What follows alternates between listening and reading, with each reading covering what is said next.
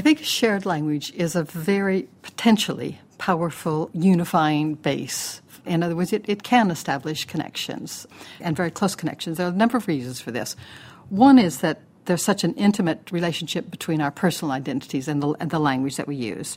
But also, at the same time, language is used to express group solidarity, and at lots and lots of different social levels, from families to other groupings right up to the national level. So for those reasons, I think language is an especially powerful way of establishing connections. But of course, anything that establishes connections and solidarity like that can also be used to exclude and to express differences. So one of the questions is what's happened with the Welsh language. Has it mainly been for connections, or has it mainly been in terms of differences? I think certainly it's been both. I mean, there have been differences based on the language between people, and there's a particular problem both for a political nationalist movement and perhaps for the nation or a collectivity when you have a minority of the population speaking a different language. So there are and there have been problems with difference or expressions of difference based on the language. But I feel, and I try to show in this chapter, that on balance, the Welsh language has been a basis for connections in Wales. Certainly the Welsh language was the main carrier of Welsh distinctiveness for centuries. Everything else, all other institutional differences between Wales and England were deliberately destroyed. And there were attempts, of course, to stamp out the Welsh language as well, quite strong attempts over centuries. But the Welsh language certainly was the main carrier of Welsh identity for centuries. Eventually, then, it became the main basis for re-establishing some institutional differences, so that you have, in the very early stages of setting up the Welsh office, one of the arguments that's being made is there's a different language spoken in Wales, and therefore we have to be able to cater for that, and we need a special Welsh department to do so. The other sort of basis, which has probably developed over the years, is a kind of personal and emotional connection. It's always been the case within the political nationalist movement that the language has served as a kind of unifying characteristic across English and Welsh speakers. In other words, you had people within the Welsh nationalist political movement who were non-Welsh speaking themselves, but were very strong supporters and very strongly emotionally attached to the Welsh language and its revival, supporting its increased use within education and so forth, and within the bureaucracy. So within the Welsh political nationalist movement, I think you could say really from the outset, initially it was very strongly a Welsh language movement, but it attracted English speakers who were strongly attached, emotionally attached to the Welsh language. Within Wales as a whole, I feel that probably this is something that's developed over the last, certainly 30 years. If you go back to the 1970s, for non-Welsh speakers, the language was much more divisive, and the attitudes about the language were much more ambivalent and often hostile for non-Welsh speakers. And then you have this reflected with Welsh speakers who had feelings of hostility and so forth, and would themselves perhaps deny the language to some degree. When I was in Wales in 1976, 1977, I lived in Cardiff for 6 months when I was doing my field work. And I had a room with a woman. She'd recently lost her husband. She was from Swansea. She was completely fluent in Welsh. She'd grown up speaking Welsh. But she didn't speak Welsh with me. She never spoke Welsh with me. She did not say on the census that she was Welsh speaking. And she had a number of friends who she said were the same. I was there for, easily, several weeks before I discovered that she spoke Welsh. Now, it was this kind of sort of attitude about the Welsh language, a kind of almost embarrassment, kind of hiding it, that I think has certainly changed. I don't think that sort of thing would be common at all now. Why not? Well, the establishment of Welsh medium schools has made a huge difference, so that you have lots and lots of people who themselves don't speak Welsh who now have grandchildren who do, and they're extremely proud of them. So the language becomes something that they themselves see as a part of their own identity, because it's something that belongs to their children or their grandchildren.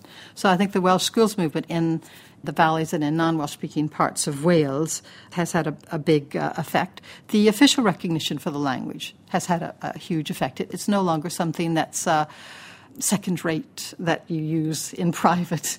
It's become something now that has more prestige. Now it's associated with good jobs. and so forth. So I think that's made a very big difference as well. Obviously, if you read the letters pages in the local papers, you can see lots of people who are still quite vehemently opposed to support for the Welsh language. But I think it's much less common. I think the Welsh language certainly does connect people much more than it used to.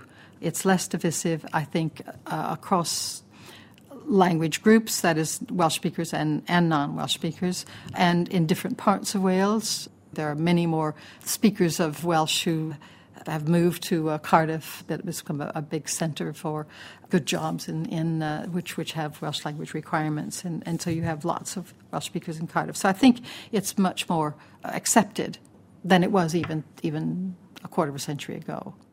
How have case studies shaped Charlotte's research? You could say the story about my landlady is anecdotal. On the other hand, I've done more recent research in Swansea, interviewing people about various sorts of things about families and also about their Welshness and Welsh identity and attitudes about the language, and have found that although some interviewees did express opposition for the language, many, many more are very supportive of the language and also seem to sort of own the language. Even if they don't speak it, it's something that belongs to them. It's a part of their Welshness. And now I think that this kind of evidence, interview evidence, is to try to explore and reveal the range of expressions and the range of experiences and opinions that people have.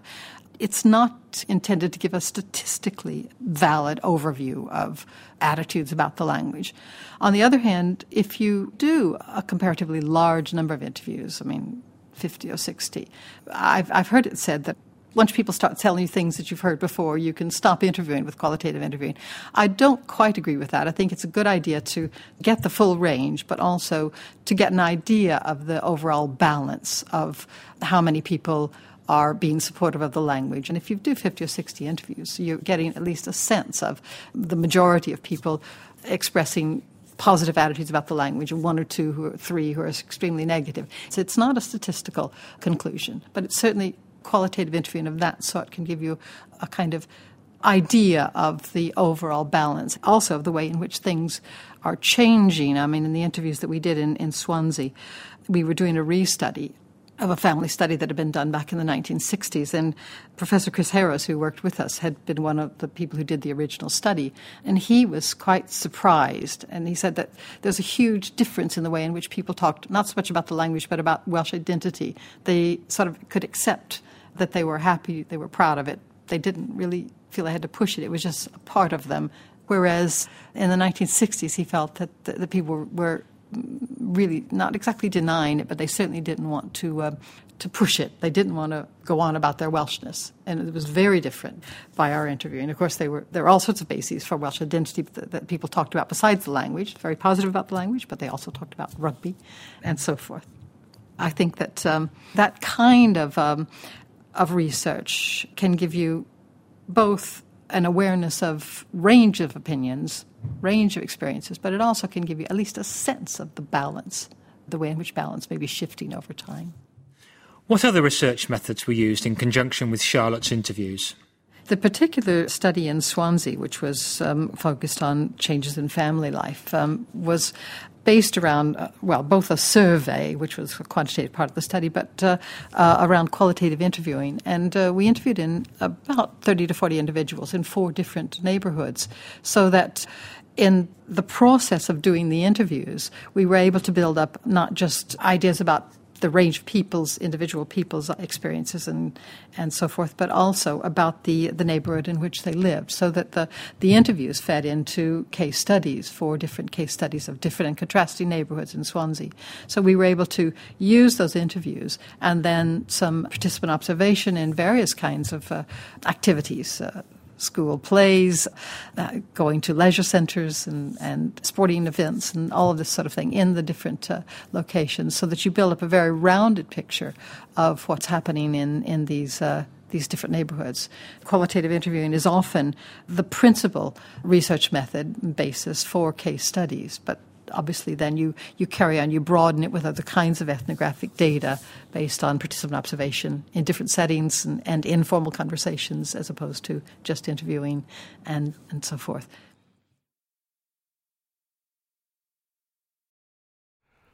From the Open University. For more information, go to www.open.ac.uk/use.